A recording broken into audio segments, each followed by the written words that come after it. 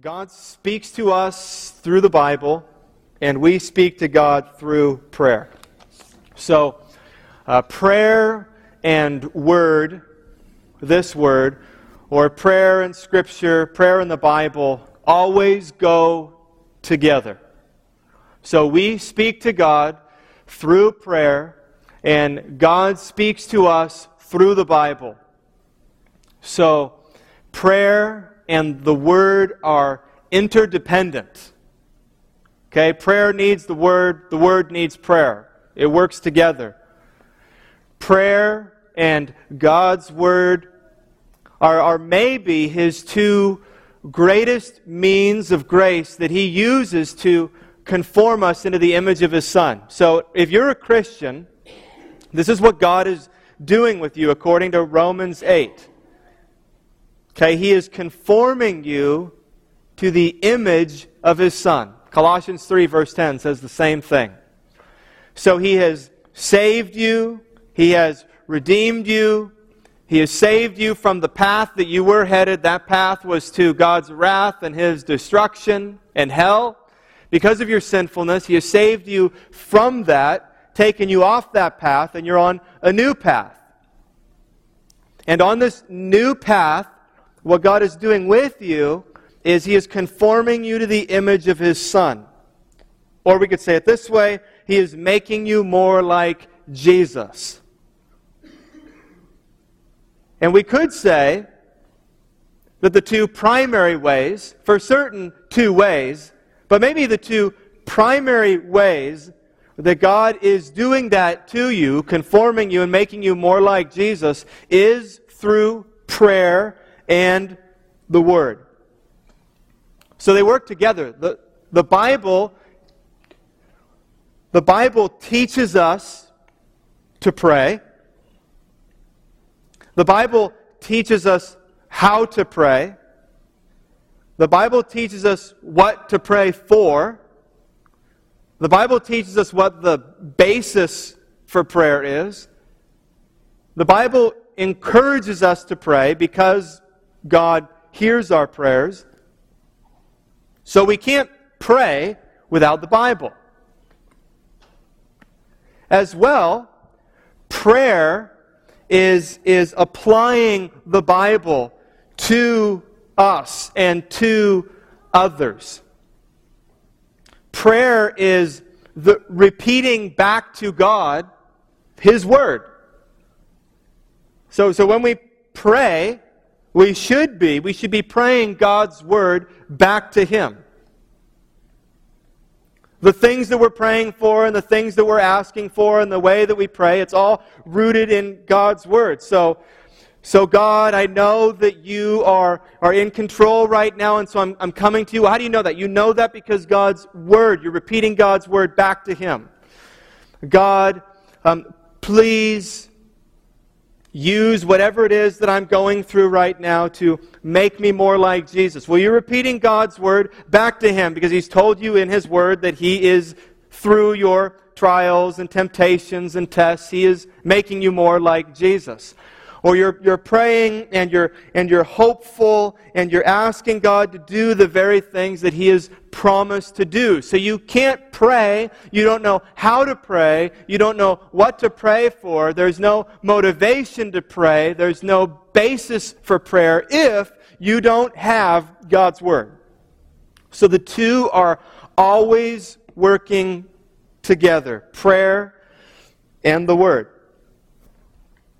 So, the point of today's sermon is going to be, or my goal in the sermon today is to encourage us to pray and read God's Word.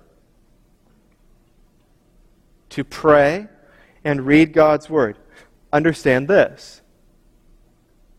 If you settle to just do one of those, and to just focus on one of those, it will not happen. Because they're interdependent. So if you resolve here at the beginning of 2012, I'm going to pray more this year. That's a great thing to want. I want this to be right. We've got all these resolutions at the beginning of the year. right? What we're going to put on and what we're going to put off. A good resolution is, I am going to pray more. But if your resolution is you're going to pray more, but it's not necessarily to read the Bible more, and that's just going to kind of stay on the shelf, you will not grow in your prayer life. Because prayer and the Word are interdependent. You'll run out of things to pray for. There will be no incentive to pray. Prayer will be boring. Prayer will be meaningless if you detach it from God's Word. But as well, if you resolve this year, and this would be a good resolution to, I'm going to read God's Word more. Prayer, that's 2013. But this year, I'm going to read God's Word more. If you try to do that, disconnected from prayer, you'll be unsuccessful. You won't do it. In fact, what do you need to do every time you read God's Word? What you need to do first is to pray. We're praying that God would help us to understand this Word. Because you will not understand this Bible if God, through His Holy Spirit, is not helping you to understand this Bible. It'd be like going this afternoon and watching a foreign film with no subtitles. You're going to be lost because the words that are in this book are spiritually discerned. And so you need God's help. You need His Holy Spirit to help you understand His Word. And so we must be in prayer. So my hope is that you would resolve not to just pray, not to just read God's Word, but maybe 2012 is a year for you. I hope it's a year for us as a church where we become a more prayerful people and we become a people who are more of the Word. So the incentive for all of that for today is 1 John chapter 2, verses 12 through 14. We've read these before. We just finished up a series on 1 John. So we're going to go back and look at this text again. We're going to focus especially on verse 14. But let's read it again. 1 John chapter 2, verses 12 through 14. I am writing to you, little children, because your sins are forgiven for His name's sake. I am writing to you, fathers, because you know Him who is from the beginning. I am writing to you, young men, because you have overcome the evil one. I write to you, fathers, because you know Him who is from the beginning. I write to you, here's where we're going to focus, young men, because you are strong, and the Word of God abides in you, and you have overcome the evil one.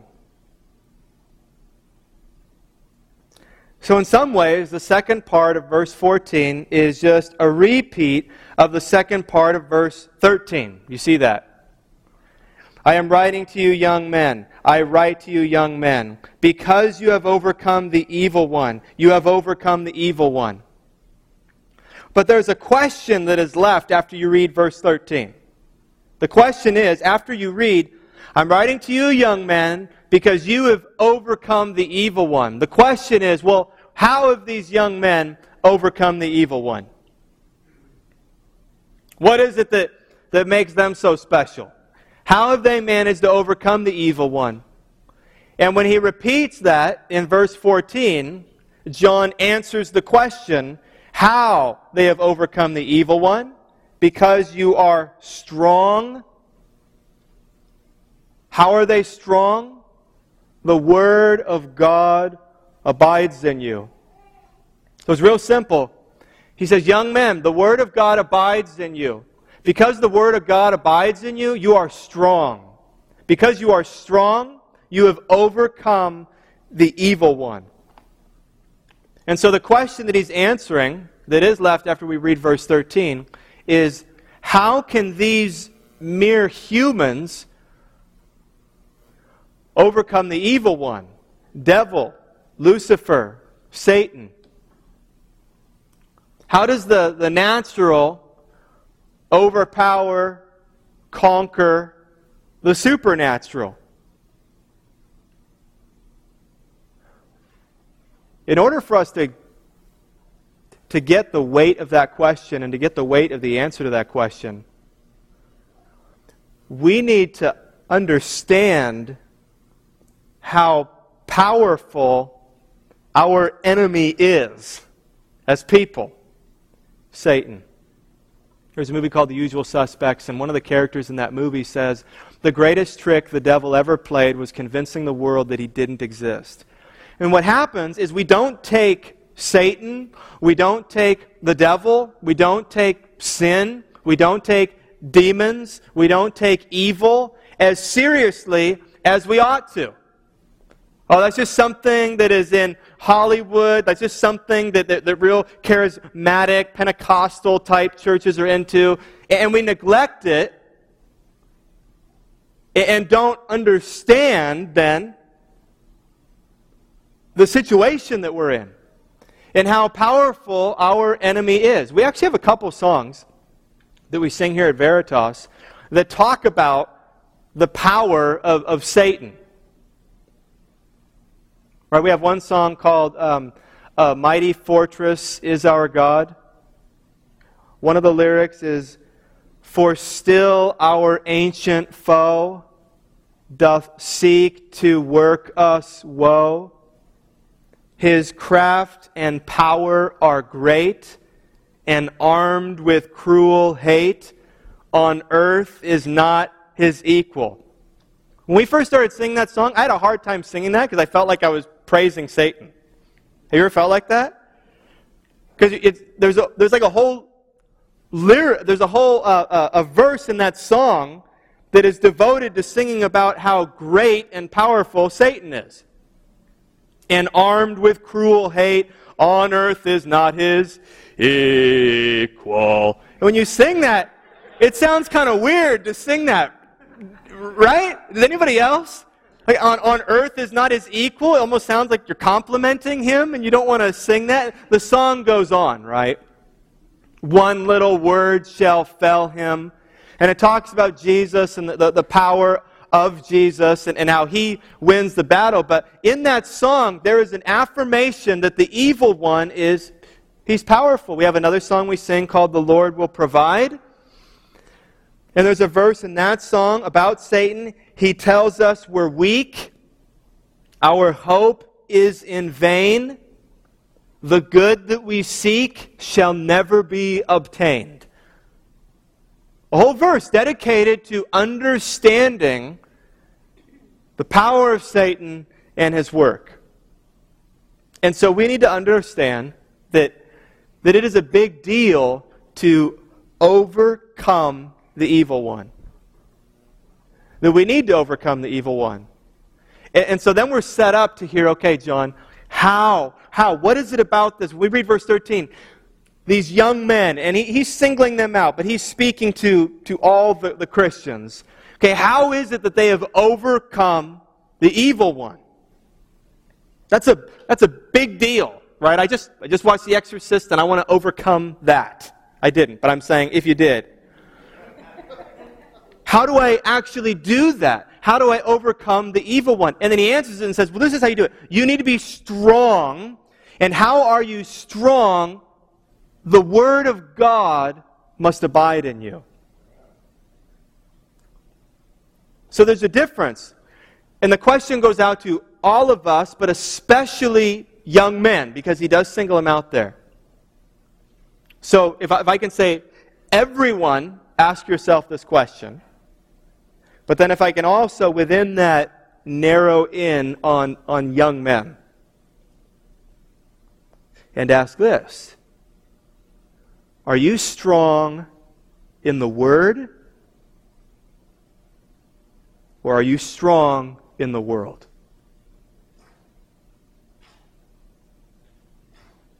What kind of strength is it?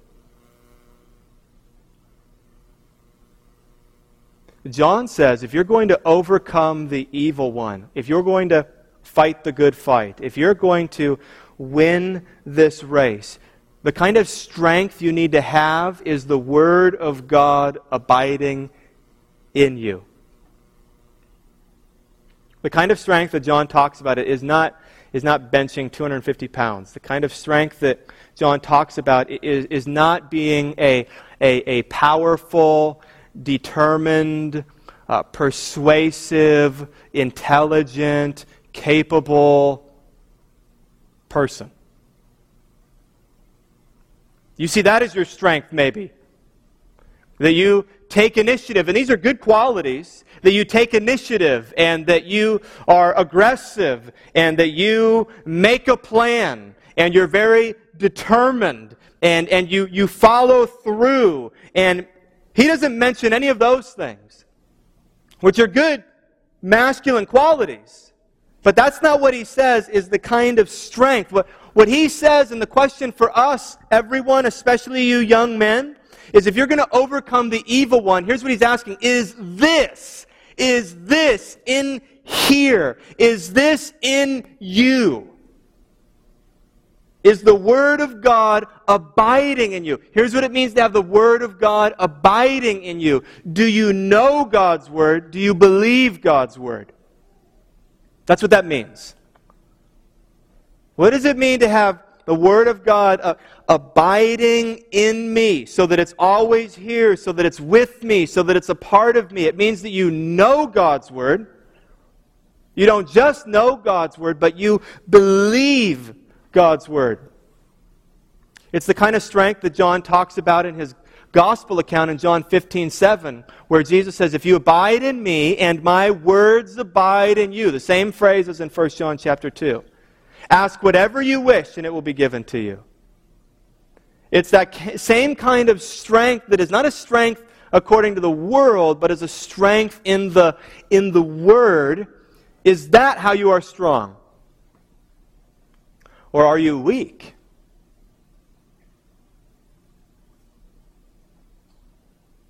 Maybe you're seen as strong even by other Christians. You're seen as strong because you're always here. You never miss a Sunday. Or you can talk a good game. Or you've read a lot of books. Or you're successful. Or you're looked up to and admired. None of that counts if God's Word does not abide in you. Are we strong in the Word? What John says is if you have that kind of strength where the Word of God abides in you, you will overcome Satan. You will overcome the evil one. So here's some incentive. Let's look at the activity of Satan and specifically how God's Word abiding in us is going to conquer him and overcome him. There are basically two activities of Satan that the Bible talks about: accusation and temptation. Accusation and temptation. He accuses us of the sin that we've already done, and he tempts us with sin that we haven't yet done. But he doesn't have a lot of tactics. I mean, they're good ones. They're good ones, and if you find one that works, you stick with it. But what we read about in the Bible is Satan's work involving accusing and tempting. So how does the Word of God abiding in us help us to overcome the evil one in his accusation, in his temptation? Let's look first at accusation. His accusation, his accusatory role. We learn about this real specifically in Revelation chapter 12. Revelation chapter 12, verses 10 and 11. Listen to this description of this activity of Satan.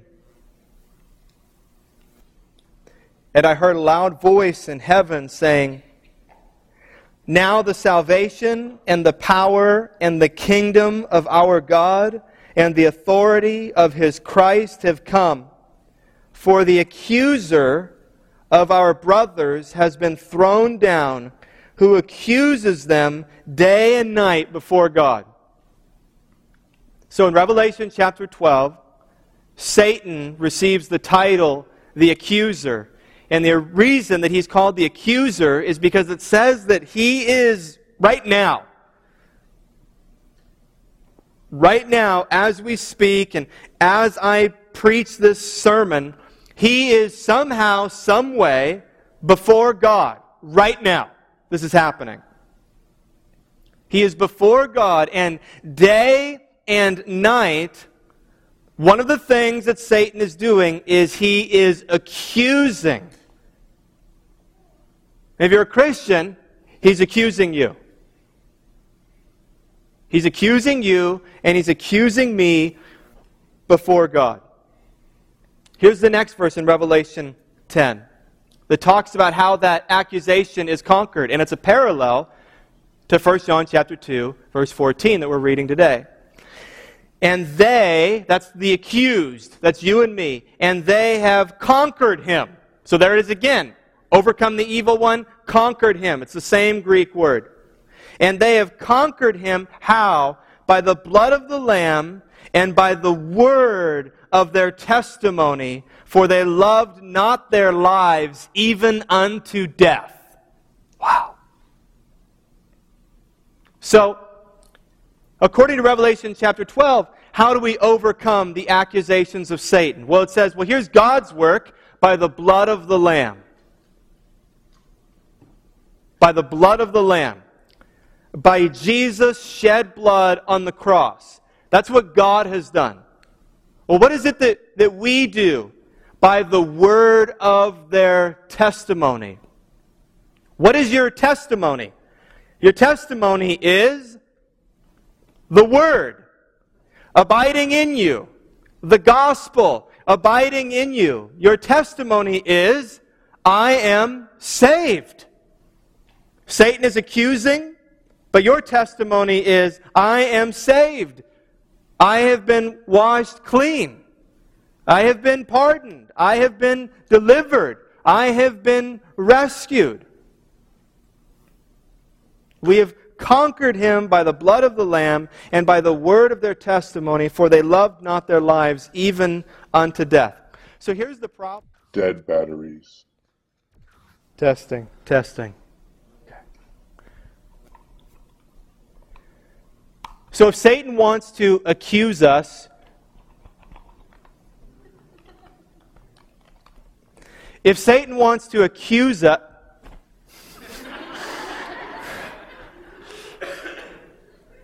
if Satan wants to accuse us right now in heaven before God, he doesn't have to make anything up. When he tells God that I'm dirty and rotten and vile and stinky, he's not making it up. It's true. And all I can do is just nod and say, yes, that's true. Look, God, look what they did this morning. And you are a just God, right? You are a holy God. And no sin will go unpunished. Correct, God? That's the accusation that Satan makes. Look at this person. They are worthless. They are sinful. They are losers. Aren't you going to do something about that? Are you just going to let that go? I mean, you threw me out of heaven. What are you going to do with them? And so he makes these accusations and he builds this case. And you and I, we don't have a case. There's nothing that we can plead on our behalf. It wasn't intentional, and I didn't mean to, or God, you misunderstood me, or they took it the wrong way. I mean, it's just hang your head, and it's guilty, right?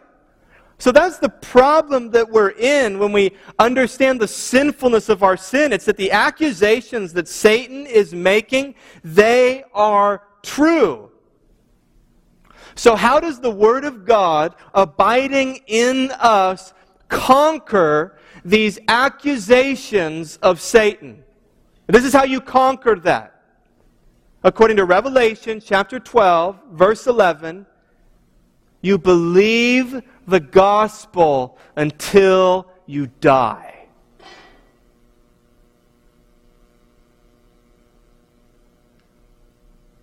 The Word. The good news. The gospel. That's abiding in me right now. And the Word that is abiding in me right now says that while Satan's accusations are true, Jesus is my... And John had just talked about this in verses 1 and 2 of the same chapter before. Jesus is my propitiation, and He is my advocate. He's my propitiation, and He is my advocate.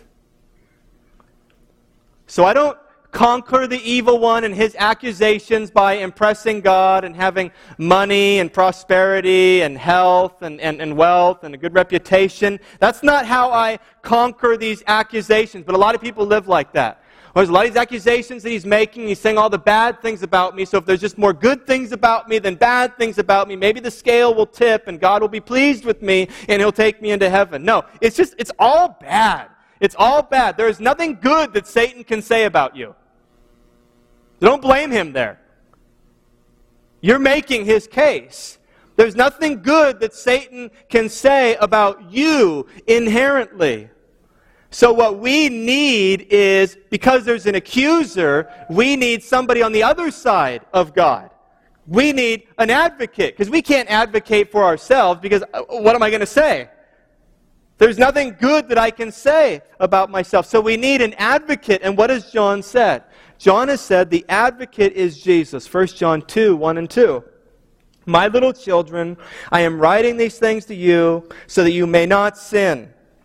But if anyone does sin, we have an advocate with the Father, Jesus Christ the righteous. He is the propitiation for our sins, and not for ours only, but also for the sins of the whole world. He says two things there. The Revelation 12 says that we conquer Satan by the blood of the Lamb. And in 1 John, he says, this is what the blood of the Lamb does. First, Jesus is our propitiation. Galatians 3 says that we are not cursed. Jesus was cursed for us. So Jesus died in our place, and He bore the wrath of God that we should have to bear. He propitiated God. He satisfied God's justice and wrath in our place, so that we would no longer be under God's condemnation, but we could be adopted by God as sons and daughters because Jesus paid the penalty. Romans 8:3. For God has done what the law, weakened by the flesh, could not do, by sending His own Son in the likeness of sinful flesh, and for sin, He condemned sin in the flesh. In Jesus, God condemned sin. Jesus died, satisfied God's wrath, propitiated God. He rose again, and now He is our advocate before God in heaven. And so it's like this. Here we are, and here is God the just, the Father, in heaven. And here is the accuser, right? One of two, Satan's great tactics, accusing us to God, yelling in one of God's ears, if you will, telling Him about all the damnable things that we have done our entire lives, including today. And on the other side of God, speaking into His other ear, if you will, is Jesus. And what is Jesus saying? Jesus is bringing up over and over and over and over again the cross. I know that's true. Yes, Eric did that. Yes, he did that. Yes, she did that. Yes, that deserves death. Yes, that deserves alienation from us. Yes, that is damnable. Yes, that is worthy of condemnation. Yes, yes, yes. But what is Jesus? How does he advocate? What does he present over and over and over again? Jesus does something like this to God the Father over and over and over again. He holds out his hands. He says, let us remember this. Let us remember this. Let us remember what these scars signify. That while they were yet sinners, I died for them. That I became sin so that they could become the righteousness of God. And over and over and over and over and over again, all of Satan's accusations just fall to the ground. Because Jesus is our advocate. And so 1 John 2:24, later in this same chapter, John says, let what you heard from the beginning abide in you. There it is again.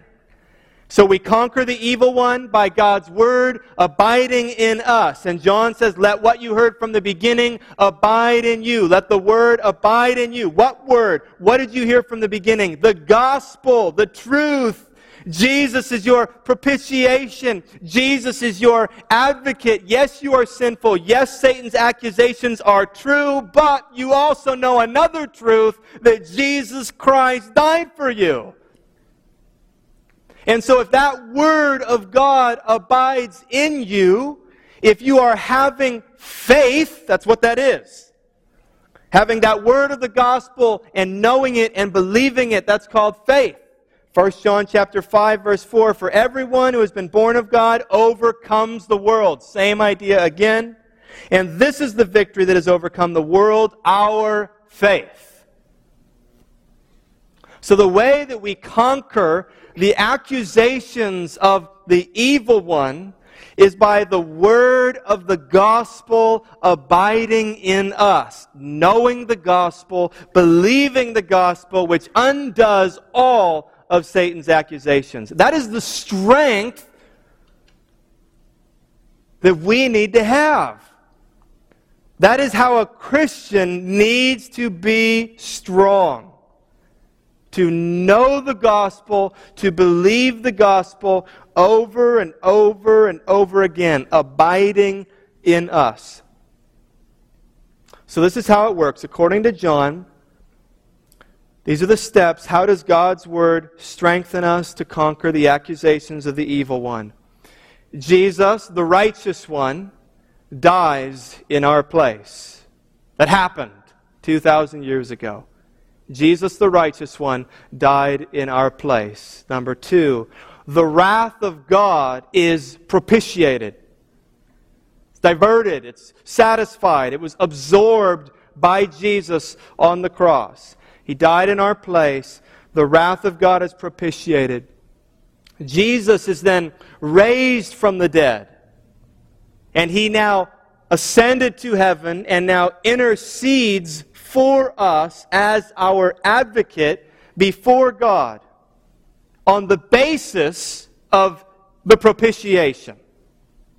So He's now there as an advocate. And then here's what happened to you. Here's how the Word of God first came to you. Because that all happened right before you knew it, and certainly before you believed it.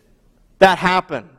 But then one day, Christian, if you're not a Christian, this day might be right now. The Word of God came to you. The gospel came to you. The good news of what Jesus had done and is doing came to you. Number 5, in this way, we abide in Jesus by believing that word. And He becomes our propitiation and our advocate. Number 6, Satan accuses us of damning sin and tries to destroy us with guilt. And that's taking place right now. And now, number 7, we, like the young men of 1 John chapter 2, verse 14, we overcome the evil one because we are stronger. We are stronger because the Word of God, the gospel, abides in us. And we love that Word, and we love that gospel, according to Revelation 12, verse 11, more than we love life itself. And that will be the word of our testimony until we die. The Christian just beats one drum over and over and over and over. The good news of the gospel. So what happens now is we overcome the evil one. We overcome Satan every single day as the Word of God abides in us, as we know the Word of God, as we believe the Word of God. Second, shorter, temptation. One we're perhaps more familiar with. So we've seen how we are strong to overcome the evil one and his accusations. How are we strong to overcome the evil one in regards to temptation? So this isn't about the sin that we've already done. What about the sin that we haven't done that we're being tempted to do? Maybe the first helpful thing to understand is in your Bible, the word for tempt and test is the same word. So the word for being tempted and the words for being tested are the same thing. God, James tells us, can tempt no one. So God is never tempting us to sin. There's nothing evil in God. There's no evil carrot that He has to dangle out in front of us. God is light, and in Him is no darkness at all. But when Satan is tempting us to do evil, the second thing that is happening at the same time is God is testing our faith. So every time you and I are tempted to sin, our faith is being tested. So you can look at it this way. These are not biblical words, but maybe a concept would be helpful is think of little temptation and big temptation. There is little temptation. There is a temptation that you feel every day to do immoral things, to do ungodly things. Do things or to think things or to say things that are not pleasing to God. We'll call those, though they may feel and are and strong, we'll call those little temptations. There are also big temptations to forsake our faith. Not just in a moment to not believe the good news and not believe the gospel and to fall into immoral behavior, but there are also major tests of your faith that God sends. And the great temptation when those tests come is to turn your back on God. So we're not just talking about the temptation when a guy late at night is flipping through the channels and he comes across a channel with something that he shouldn't be watching, to stay on that channel. That is temptation. And it is a little temptation to do immoral behavior. But we're also talking about the temptation that comes with major tests that God brings into your life, like the loss of a loved one. Like a disease. Like divorce. Like the loss of livelihood, the loss of a job, the loss of provision. Like significant disappointment. Physical, emotional suffering, pain. financial hardship, abandonment. Right? These enormous things that come into our life. And oftentimes there's a work that Satan is doing and sin is leading to and causing. Everything from disease to natural disasters are the result of our great enemy Satan and sin and the fall. And so there's a temptation there that Satan is bringing, like he brought to Job, and the temptation is to forsake your faith and to just say, you know what?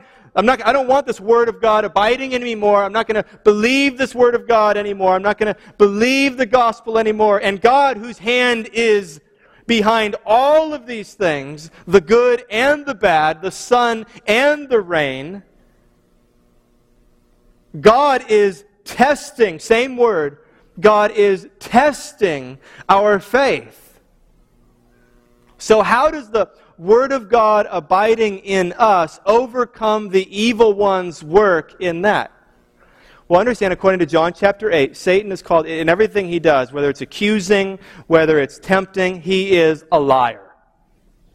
Right? Satan, he cannot tell truth. There is no truth in him, John 8:44 says. He is the father of lies. That's why it says that when people lie, it says, you are like your father, the devil. So that is his work. And when he accuses us, right, there's kind of this passive lying that's going on.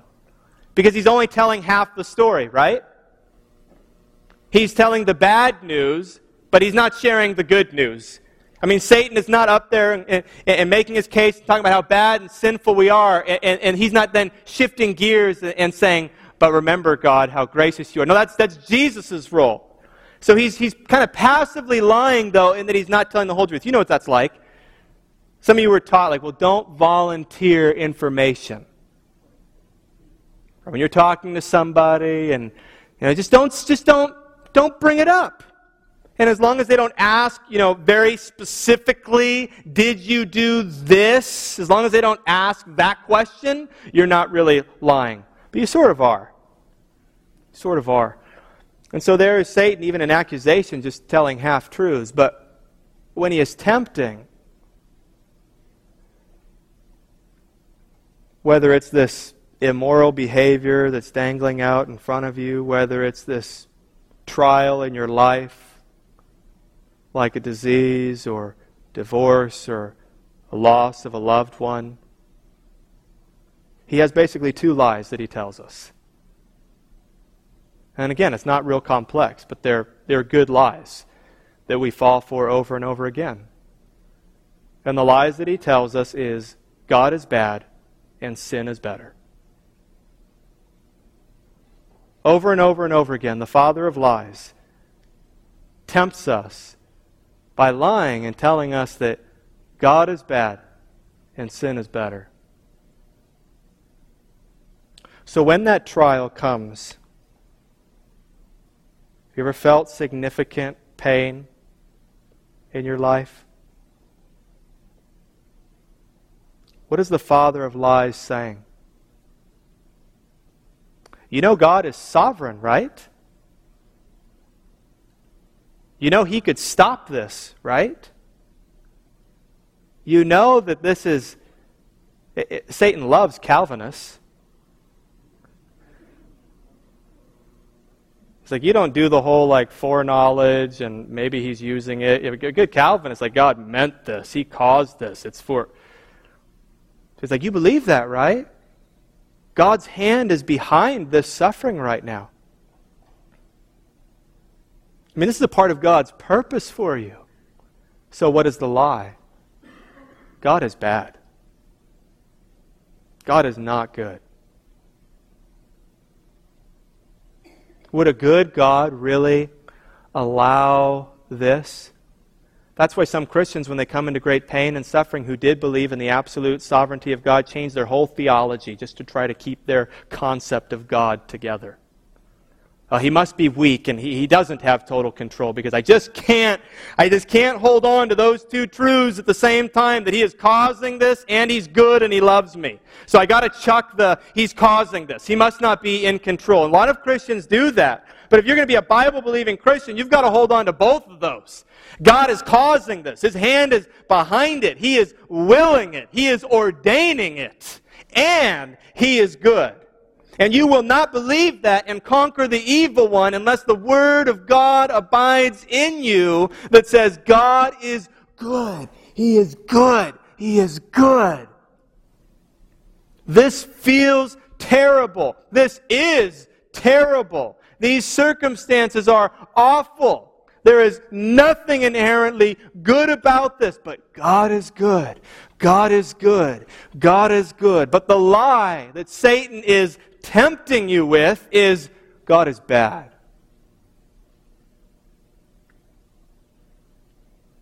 And the other way, when we're facing temptation, right? Over and over and over again, sin is better. I could honor and glorify God right now, or I could commit this sin. And ultimately, you always, when you commit that sin, you do it because in that moment you believe his great lie. Sin is better.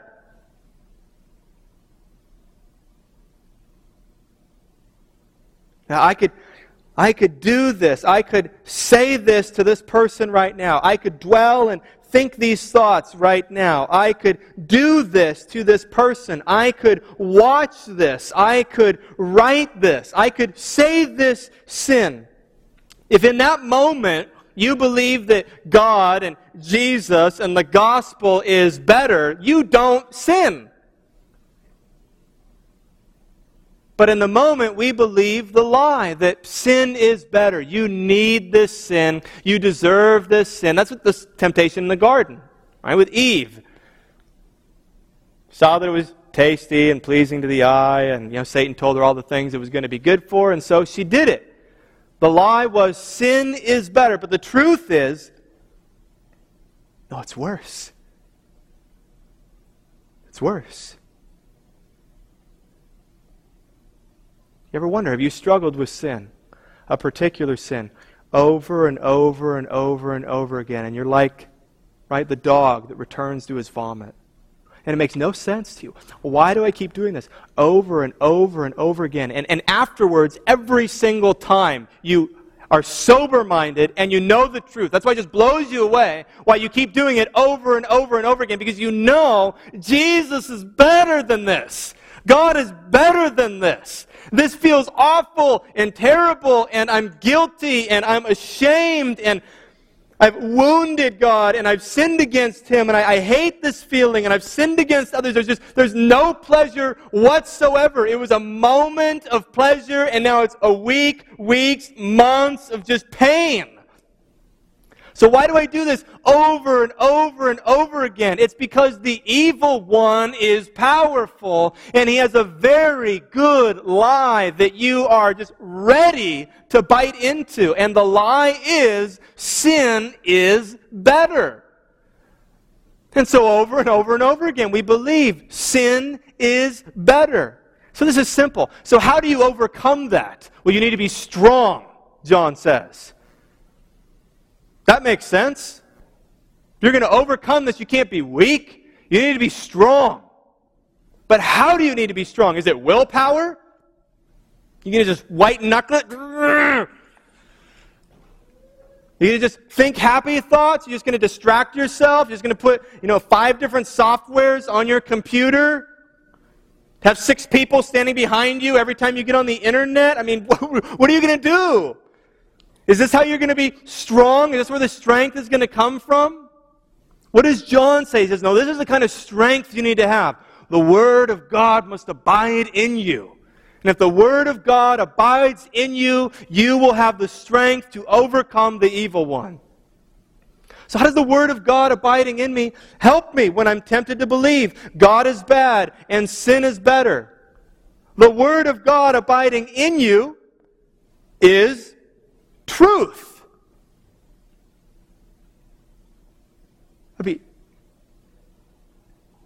It's really simple. So Satan is telling lies. How do I battle these lies and overcome him? Well, you overcome lies with what? With truth. That's why John says in his gospel, you will know the truth, John 8:32, and the truth will set you free. That's why Jesus prays in John 17:17 about you and me. Sanctify them, God, sanctify them, grow them in the truth. Your word is truth. So the way the Word of God abiding in us enables us to overcome the evil one is by remembering in the face of lies what the truth is. I feel with what feels like every fiber of my being that I have to do this sin right now. I feel like it is helpful and beneficial and I deserve it and it's good and I'm enslaved. But what is the truth? I'm not enslaved. What is the truth? This is not good. What is the truth? I am more than a conqueror in Christ Jesus. What is the truth? This will not go well for me. What is the truth? This will result in guilt and shame. What is the truth? God will not be glorified and honored in this. So what's happening? The Word of God, if it abides in me, I know and believe God's truth. What about when life feels like it's falling apart and circumstances feel like God has you under His thumb? And the whisper from the enemy is, God doesn't love you. Wake up. Do you really think if God loved you, this would be happening to you right now? You think you just make that up? That is the tactics of the evil one. It's demonic. How do you fight that? By the Word of God abiding in you? No. God is good. No, 1 John 3:1 tells me that God has lavished and will continue to lavish His love on me. No, the Word of God tells me that yes, everything is from His hand, and everything that is from His hand, no matter what it looks like or feels like, is for my good.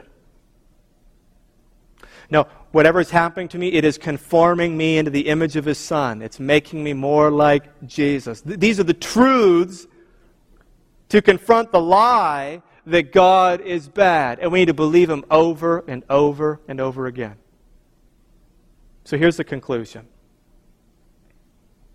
You read the verse again.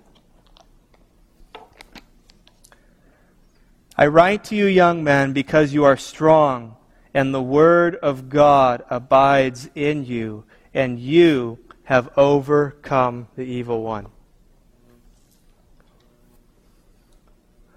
So the conclusion is this. It's a question and an admonition. The question is, does God's Word abide in you? Does God's Word abide in you? Are you abiding in God's Word? The admonition is, get into God's Word. If you don't, you will not overcome the evil one. What John is talking about is not just knowing a couple verses, putting them on a flashcard, just bring them in front of you, every couple weeks. He's not talking about just doing the random monthly Bible read when you've got nothing else to do and there is nothing good on television, not on all 673 channels. The day has come, there's actually nothing good, nothing that you like on TV. There's nothing else to do. Last resort. You're actually not tired at 5:30 in the morning for once. Now I'm going to open it up. Where do I start? Oh, Holy Spirit, just guide my thumb today. Jesus, yes. You read a couple verses. Feel good, like you're abiding. That's not abiding in God's Word. That is not what John is talking about. I would encourage you, read God's Word every single day. God calls us to delight in God's Word, Psalm 1, and meditate on it day and night.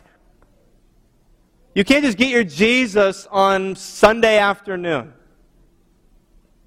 You can't just do it reading Our Daily Bread twice a week. You can't just do it reading verses that friends post on Facebook. You can't just do it reading a book that quotes a lot of verses. You need to get into God's Word. And you need to read it over and over and over again. I would encourage you this year to link and to strive for prayer and reading God's Word. Read it every day. I posted something on the City today. So if you're not on the City, get on the City. If you're on the City, you can go and look tonight. But I posted a link to some Bible reading plans. And if you follow these Bible reading plans, you could read through the entire Bible this year. You could read through the entire Bible this year. I even let you know what Bible reading plan that I'm using. And I would encourage you us as a church, unless you just don't like that plan, do the same plan. I think that would be great to know that many of us, if not all of us, are reading the same thing every day. We're reading the same scriptures every day. Our day is being informed by the same piece of God's Word. How would that affect our communication and our communion and our encouragement and our challenging of one another? So get on the City. Look at those Bible reading plans. You can even download right into your iCal, right into Outlook. I've got it on my iPhone. Whatever you need just to make it easy for you. And start reading God's Word every day. Because it is only by the Word of God abiding in us that we will be strong to overcome the evil one. I'll pray. And then we are at the point in our service of communion. If you're visiting with us, here's how we do communion. We have leaders up here who want to serve you. You can come and take the bread and the juice back to your seat. And then if you'd wait, we'll all take it together. We do have a couple things that we require. One is you need to be a Christian. So this isn't a snack. This is meant to be a renewing of the covenant that we have with Jesus. The relationship that we have with Jesus that was made possible and purchased by His death on the cross. And so we're remembering that through bread symbolizing His body and juice representing His blood. And so if you do not believe the gospel, it would be awful to take communion. The second thing that we require is that you are committed to a church. And we have to say that today, in these days. You're committed to a church. If you're here and you've been here for a while and you're committed and you consider this to be your church family, or if you're visiting but you have another church family, then you are welcomed. You are welcome to have this family meal with us. But if not, and if you're not committed and you're just sort of hopping, we would say that you need to become committed to a family and commit to people and submit to leaders and then have this, what really is a family meal with us. I'll pray. We'll share that meal together. Father in heaven, thank you for this day that you've given us. We're thankful for this meal that we're about to take together. God, we're thankful for the example you set, Jesus, with your disciples before you were crucified. You commanded them, you commanded us to do this, to remember you, and to remember the cross. And so for 2,000 years, God, we have been doing it ever since. God, sober us as we prepare for this. May we not take it lightly or flippantly. Help us to remember what this signifies. Help us to remember the cross, to be thankful for the cross. We love you, and we give you all praise, glory, and honor. We pray this in Jesus' name. Amen.